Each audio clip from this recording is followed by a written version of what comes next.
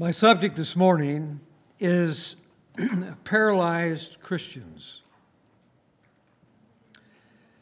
Many Christians have a confused image of God. And most of it comes from our experience growing up in our homes. Was it a loving home? Or was it a place of conflict? Was it a safe place? Was your home a place where you could express your emotions and find comfort? Or a place where you knew absolutely for sure, without a shadow of a doubt, that you were loved? If you think of God as being distant and disinterested, you will act and think differently than a person who thinks that God is compassionate, that God is a loving God, that He's a helper in the time of need. You will think absolutely different. When your image of God is incorrect, you'll become paralyzed in your witness and your productivity in the Christian church. You'll buy into the thinking that you are simply nobody, and that you have very little value to God and to others. And Satan has done a tremendous job of paralyzing us into thinking that we can't even make it as a Christian. There's something wrong with us. And so we go ahead and we think that God doesn't really make much difference in my life. After all, I'm struggling with the same things that I've struggled with year after year after year, and I don't see any real difference. Most of us have a flawed image of how God works in our life. But knowing God and knowing about Him is crucial if we're going to grow in Christ. I'm going to look at a couple of texts here in John 17, verse 3. It says, "This is eternal life, that they may know you," this is Jesus talking, "they may know you and the only true God, and Jesus Christ, whom you have sent." This is eternal life, that you may know God. Well, our aim, that should be our aim, is to know God. We come to church each week to find out more about God. We want to learn how He works in our life, and we want to know just the mechanics of it all, because it becomes so confusing. When we know God, we have a certain assurance in our life. When we don't know much about Him, we have a conflicting assurance in our life. We're not quite sure. 70% of all Christians, they believe that you can lose your salvation. Now, that's a huge number of Christians. They believe that you can lose your salvation if you are not following the rules and regulations, or if you're just not obeying the 10 Commandments or whatever, that eventually you can lose your salvation. And there's texts in the Bible that will lead you to believe that. So it's not something that anybody's made up. But we have a flawed image of that. And I want to help us clear that up this morning. So in 1 John 5, 20 and 21, "And we know that the Son of God has come and has given us understanding so that we may know Him who is true." So here the Bible tells us that we know that the Son of God has come, and now we're going to have a knowledge of Him that is true, and we are in Him who is true, in His Son, Jesus Christ. This is the true God and eternal life. And then in verse 21 it says, "Little children, guard yourself from idols." Now, it's good counsel to guard ourselves from idols, because it is the work of Satan who tries to deceive us, trick us into believing that we are not important, that we are not qualified to do anything. And a lot of times, people feel in the congregation that they're not qualified to teach, or they're not qualified to help people, or they're not qualified to do anything when it comes to the church. And Satan often uses us to question our inner attitudes and our thoughts. What about the sins of omission? This is what Satan accuses us. What about sins of omission? You know, the sins that you know that you do and you know that they're wrong. What about those sins? So the question is, do we really believe in total forgiveness? Do you believe in once for all forgiveness? Because if you don't, you're going to be confused about your identity in Christ. Many Christians are concerned about this total forgiveness. More and more people are speaking out, whether it's on television, the televangelists, and more people are saying that is a very dangerous doctrine. Now, what do I mean by total forgiveness? That you are forgiven totally. And they say, well, what we believe is that when you come to Jesus Christ and accept Him as your personal Savior, all of your sins in the past are forgiven, but now that you are born again, now that you are saved, you have to keep up with your sins. In other words, when you sin, you confess and sin and confess, and then you have to go through a cleansing process. And that cleansing process is given in many different ways in certain denominations today. Some they have altar calls at the end of the meeting to people to rededicate their life. And so that they come forward because they're burdened down with some of the things that they have done, and they come forward. They call it an altar call. Now, as an evangelist, I have made many altar calls where you ask people to come and give their life to Christ. And I think that that's good. I think it's really good to give people an opportunity to publicly confess that they want to accept Jesus Christ as their personal Savior. When we have calls for rededication, what are we saying? What are we saying to the people? I want you to come and rededicate your life to Christ. Come forward, give your life to Christ again. What are we saying? Well, we're leaving in the impression that their sins haven't been taken care of, that they're burdened down with sin. And so we're asking them to come forward to get unburdened or to get cleansed. You show God how sincere you are, and He will cleanse you. So there's a lot of confusion about that. And today, with total forgiveness, people are saying, you mean to tell me that tomorrow's sins are already forgiven? You mean to tell me that next week, all my sins next week are already forgiven? Are you telling me that next year, all my sins are forgiven? Oh, that's dangerous. That's a real dangerous doctrine, they say. Why is it dangerous? Because they feel that if you actually believe that, then why not just sin more? Well, Paul, that issue came up in the Romans, with the Romans church. And Paul says that in Romans 6, 1 and 2, it says, what shall we say then? Are we to continue in sin so that grace may increase? Now, Paul asks the question and then he answers it. He says, may it never be. How shall we who died to sin still live in it? So, Paul had it right, didn't he?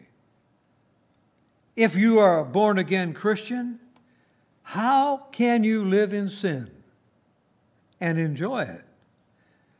And then Paul gives us an indication, but we know that where sin abounds, grace abounds more. You can never, ever out-sin God's grace. That's an impossibility. It can't be done. But there is no question how God deals with sin. And so I want us to look at some scripture this morning and see what God says. In Colossians 2:13, it says, when you were dead in your transgressions, that means that when you were in Adam, you were dead in your transgressions and the uncircumcision of your flesh. He made you alive together with him, having, past tense, having forgiven us all our transgressions. So he's forgiven us all of our transgressions.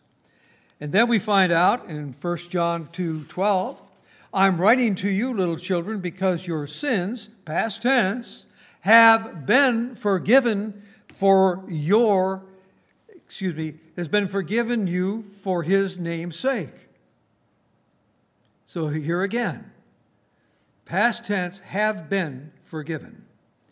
And then in Ephesians 4:32, the Bible says, be kind to one another, tender-hearted, forgiving each other, just as God in Christ also has, past tense, forgiven you.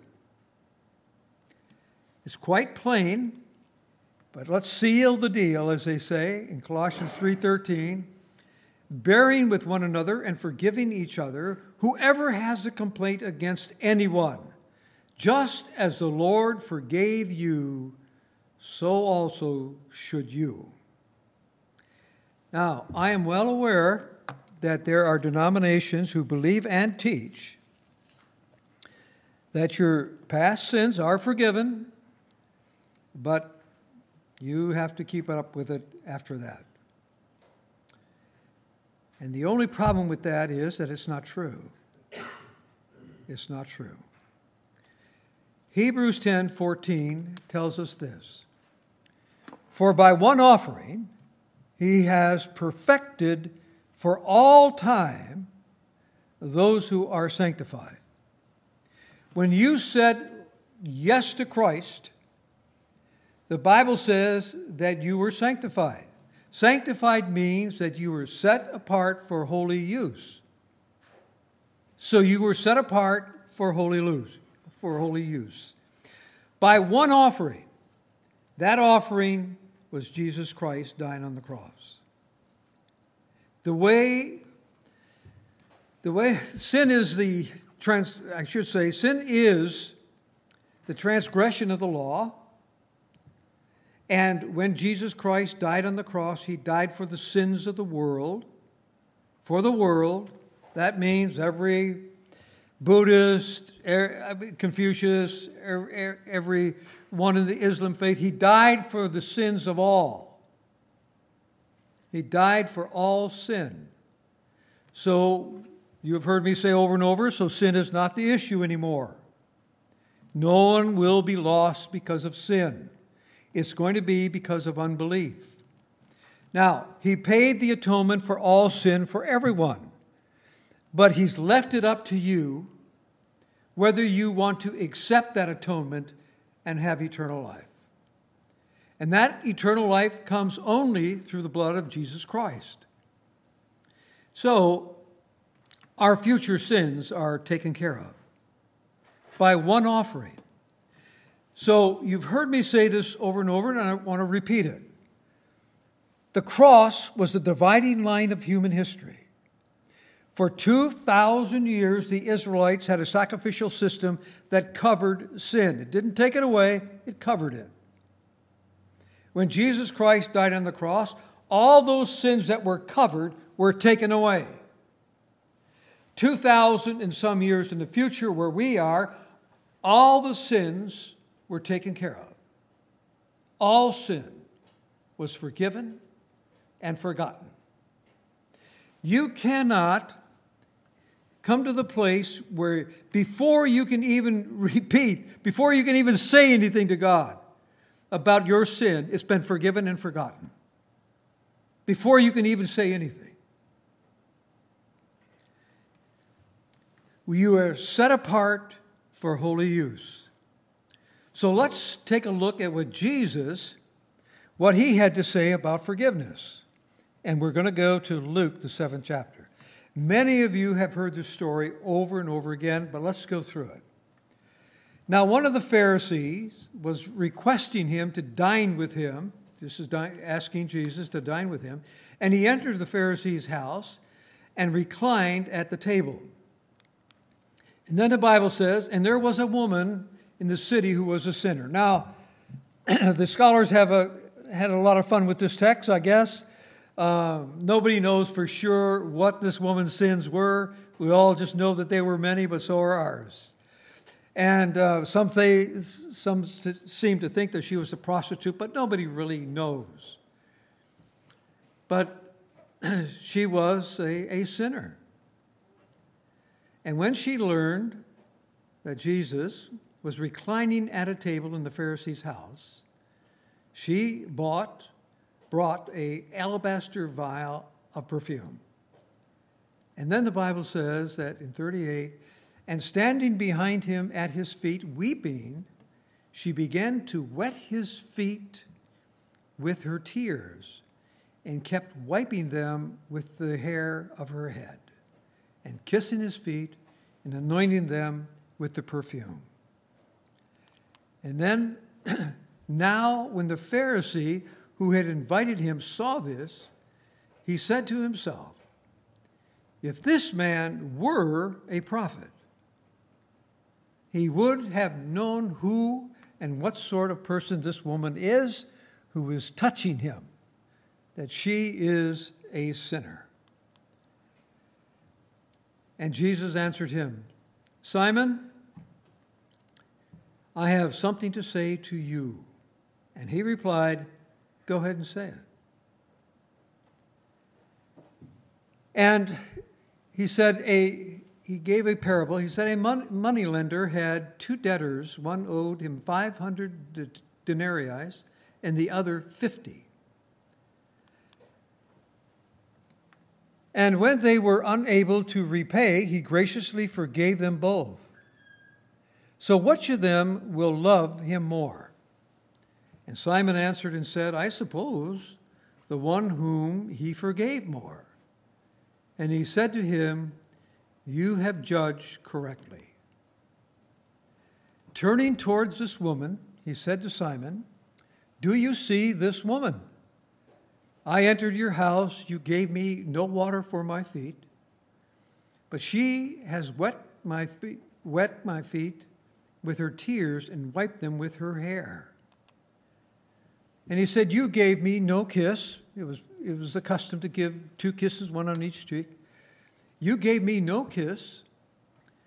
And since the time I came in, she has not ceased to kiss my feet. You did not anoint my head with oil, but she anointed my feet with perfume. And for this reason I say to you, her sins, which are many, have been forgiven. For she loved much, but he who's forgiven little loves little. What does that mean? He who has been forgiven little, I mean, we're all sinners, and we've all sinned a lot. But who has forgiven little loves little. Now, what do you suppose Jesus meant? Well, he that forgiveth much loves much. In other words, he that knows that he's a sinner, he that understands all the things that have gone through his head, all the things that he has done, he knows that he is the chief of all sinners, just like Paul said. Paul said he was the chief of all sinners, and if I would examine each one of your life and my life, we would all say, no, I'm chief. I'm chief of all sinners. And so, do we love much? Do we love much? For this reason, I say unto you, her sins, which are many, have been forgiven. Do you believe that your sins, which are many, have all been forgiven? Or are you concerned about the sin that maybe you have sinned, whether it's been the last week, 2 weeks ago, 3 weeks ago, 4 weeks ago, a year ago? I can recall going through 25 years of asking God to forgive me for the same sin. 25 years. And I would come to the place periodically and think, well, don't I really believe that I'm forgiven? I must not, because I keep bringing it up to him. Well, the reason was that these thoughts came through my head all the time. I could be thinking about God, and all of a sudden this thought way back overseas when I was in the Marines would come through my head. And I would say, oh God, please forgive me, please forgive me. And I went through 25 years of that before I understood total forgiveness. We are totally forgiven. Totally. We have been made perfect forever. For all time, the Bible says. He has perfected us for all time. Now, when he forgave this woman, do you think that Jesus thought that maybe I've given her too much forgiveness? Maybe it was just too much, because if I really clear everything, won't she go back out and do the same thing again and again and again? People who are afraid of total forgiveness do not understand their identity in Christ. The Bible says that when you accept him, you are a child of his. He has given you a new heart. He's put into you a new spirit. And at your core, you have a whole new desires. You really don't want to sin. You don't want to, not at your core. But like Paul, who said, it's not me, it's sin that dwells within me, sometimes because of circumstances, we listen to our flesh, and it causes us to sin. Do we really believe that if we embrace grace completely, that it's going to cause us to sin more? No, it's going to cause us to sin less. The more you understand grace, the more gracious you become.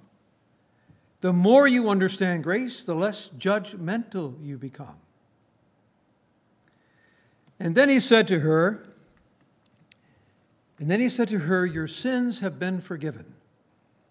In verse 49 it says, those who were reclining at the table with him began to say to themselves, who is this man who even forgives sin? And then in verse 50, and he said to the woman, your faith has saved you. Go in peace. Now, my question to you is, do you have peace? Are you at peace with God? Do you understand fully what you have in Christ? Now, we're going to go to 2 Peter 1:4, and we're going to read, for by these he has granted to us his precious and magnificent promises, so that by them you may become partakers of the divine nature, having escaped the corruption that is in this world by lust. Now, the Bible says that when we accept Jesus Christ as our personal Savior, we become a partaker of his divine nature. We need to soak that in a little bit. We have become a partaker of God's divine nature. Now, what do you think? Is it safe for God to forgive you? Is it safe for God to give you total forgiveness, knowing that your sins are forgiven next week, next year, knowing that they've already been taken care of? Is it safe? Is it really safe for him to forgive you? Remember, you are a partaker of God's divine nature. And what does the Bible say? The Bible says that you are holy. The Bible says that you are blameless. The Bible says that you are all of this. Is it safe for Christ to forgive us for all sin? Yes, it is perfectly safe. And that is exactly what he did when he went to the cross. If you think that you want to sin, you don't know who you are. If you think you want to, I have never met a born-again Christian who wanted to sin. In fact, it's almost impossible for somebody to be born again and want to. Not almost, it is impossible, and want to sin. I've known of born-again Christians who have fallen into sin, but they're not comfortable in the sin. I mean, it's torture. It's a living hell. We know what it is when we do something wrong. We feel bad about it. And why do we feel bad about it? It's because we have been born again. We have new desires deep within our core, but we are listening to the flesh. And when you listen to the flesh, yes, we sin. But God covers us. He tells us in 2 Corinthians 5:19, your sins I will take care of. I will not hold them against you. Because I know who you are. You're my child. I know exactly who you are, what you really want at your deepest core. When we accept Christ as our personal Savior, we do have new desires. We want to do right, but the Bible says that we are obedient. The Bible says that if you really understand grace, if you have embraced it, you are obedient to God at your deepest core. But when circumstances come, different things come up in life, the world comes at you, yes. Sometimes life gets a little heavy. I can remember several times where life got pretty heavy. On my farm, up in the corner, my neighbor has built me a bench.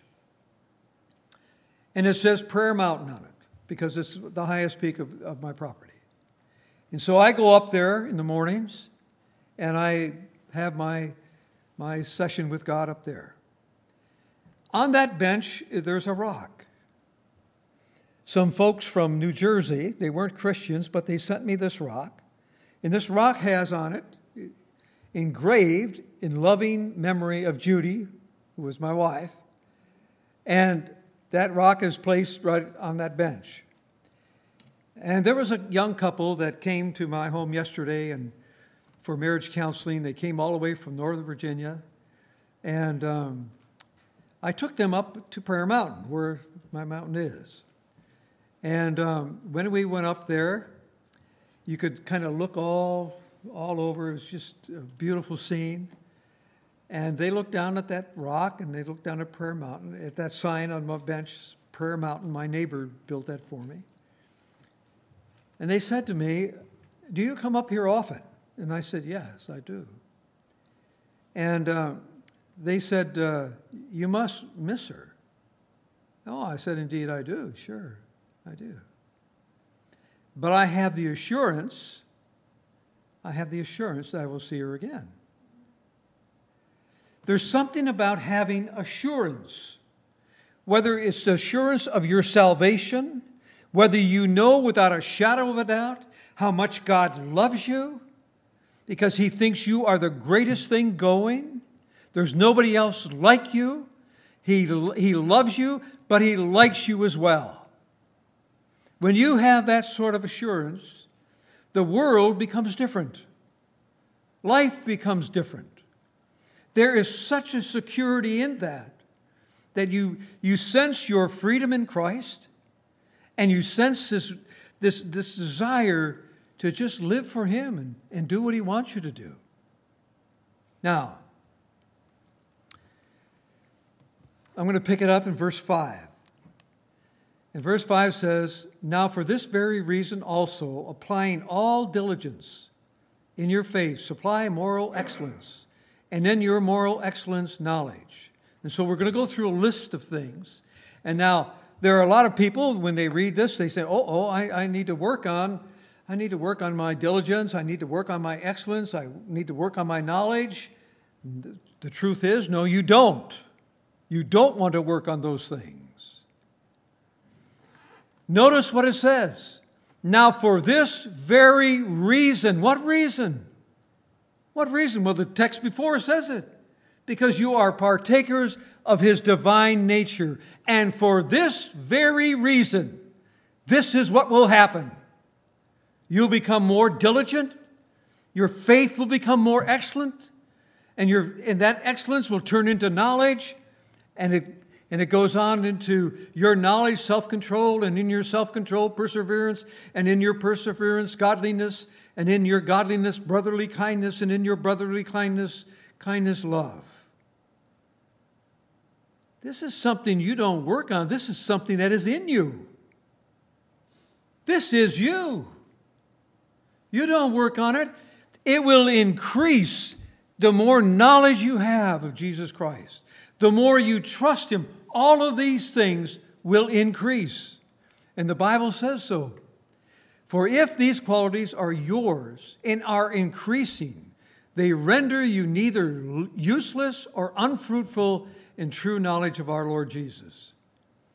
For he who lacks these qualities is blind or short-sighted, having forgotten his purification from his former sins. This is where we want to focus. If you think that you're out of step with God, if you think for some reason the world came at you and it just puts you in a tailspin, this is what happened. You have forgotten your total forgiveness. You have forgotten that God has took care of all of your sins. And you are free. You are free in Christ. You have forgotten. That's the only thing. Whenever we get led astray or whenever we get down and out or something, we've forgotten. We've forgotten who we are in Christ. Christ says that we are everything He wants us to be.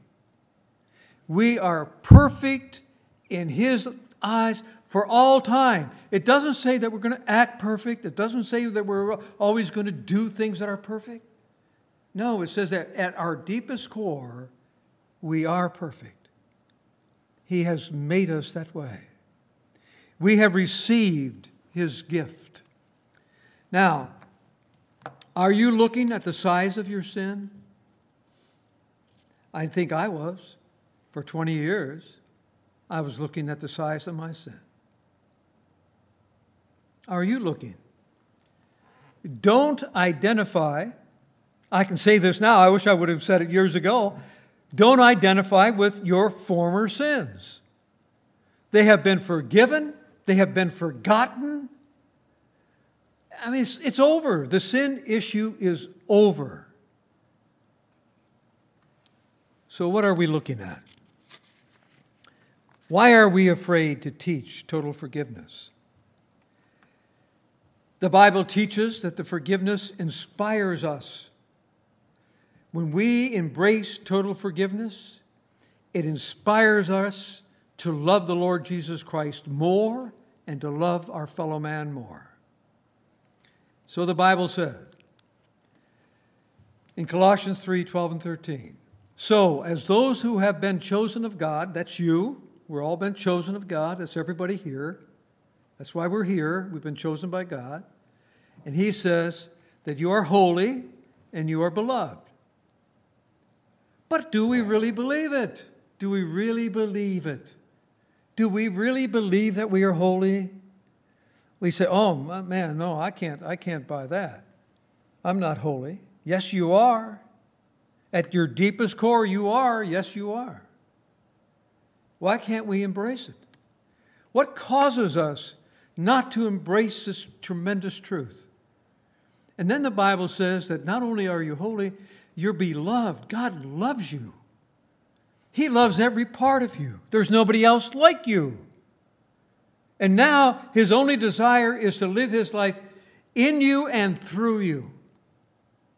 And it's all God wants for us to wake up every day and praise Him and thank Him and say, Lord, I just want you to live your life through me. Everything I do today, I'm just asking you to go ahead and live your life through me. When God has your permission to live His life through you, He will. He will. Your attitude will change, believe me. Your actions will change, believe me. Sanctification is a process of a lifetime. So we're not going to get perfect here, but in God's eyes, we already are perfect. He has perfected us forever. Forever means forever. God's forgiveness inspires our forgiveness of other people. When I think of how much God has forgiven me, I just stand in awe. And there's no way that I could hold back any forgiveness for anybody who's done me wrong. There's just no way. Not after what He has forgiven me for. I believe that many Christians are paralyzed. I believe they are paralyzed in their walk with Christ because they don't understand total forgiveness. They don't know who they really are. Sometimes they think there's two of them. One voice is saying this, one voice is saying, and they think they have two natures. And they forget what the Bible says. The old is gone, the new has come. You are loved, beloved by God. He loves every bit of you. And the Bible says He will not hold your sins against you. It causes us to love Him back. Now, I've been in the ministry for a good many years. And as an evangelist, I have heard many, many people. They're just torn because there's things in their family. There's issues in their family that somebody won't forgive the other person. And when I moved down at the farm where I'm at, when I moved down there, I found out that there were still feuds going on. And I talked to one group, and they said that he doesn't talk to his brother. He said his wife is from another clan, and they've been feuding for years. Years. They haven't talked to each other for years. Brothers. Forgiveness. I've heard people say that I'll forgive him when he comes and asks me for forgiveness. Oh. So that's the condition that he believes in. And look how many Christians believe the same thing. They believe that their sins are not forgiven until they confess the sin. So they have a part in it. And Jesus Christ, when He died on the cross, He said, "It is finished." The sin issue is over. It's over. If we embrace total forgiveness, that's the way we forgive then. We don't wait for somebody to come begging on their hands and knees and say, "Please forgive me." No, you were forgiven long ago. No, that's not the way it works. We don't hold back for forgiveness. We forgive whether they come and ask it or not. Why? Because God has made us a forgiving person. God has created within us, when we gave our life to Him, we have this new nature, God's nature. And God is willing to forgive us for all sin. All sin. If you don't understand that you are totally forgiven, you will be under a cloud and be paralyzed by guilt and the lack of freedom. And you will put conditions on the way that you will forgive. And you don't want to do that because that's not who you are. God says that you are His child. You are a child of the living God. Christ lives in you. His only desire is to live his life through you. Who are you? Who really are you? Who do you believe you are? If you believe that you're a child of God, your love will increase every year. Your desires will change every year. You want to be more and more. Jesus is conforming you into his image, he says. He's doing it. As long as you are working at it, you'll be discouraged. You'll find no hope. When the world comes at you, you're just going to fall to pieces. But if you know who you are, if you know that you are forgiven forever, you'll be free to be you. And that's who God wants you to be. He doesn't want you to be somebody. He doesn't want you to go through the Bible and find out how you're supposed to be and start working at it. No, he wants to live his life through you. And when he does it, it's always good. It's always good. Shall we pray? Our Heavenly Father, we do thank you and praise you for the many blessings that you've given to us. We thank you, Lord, for the encouragement that you have given us through your word. We're thankful that we can know that we are totally forgiven, that we can know that you love us, you always have and you always will.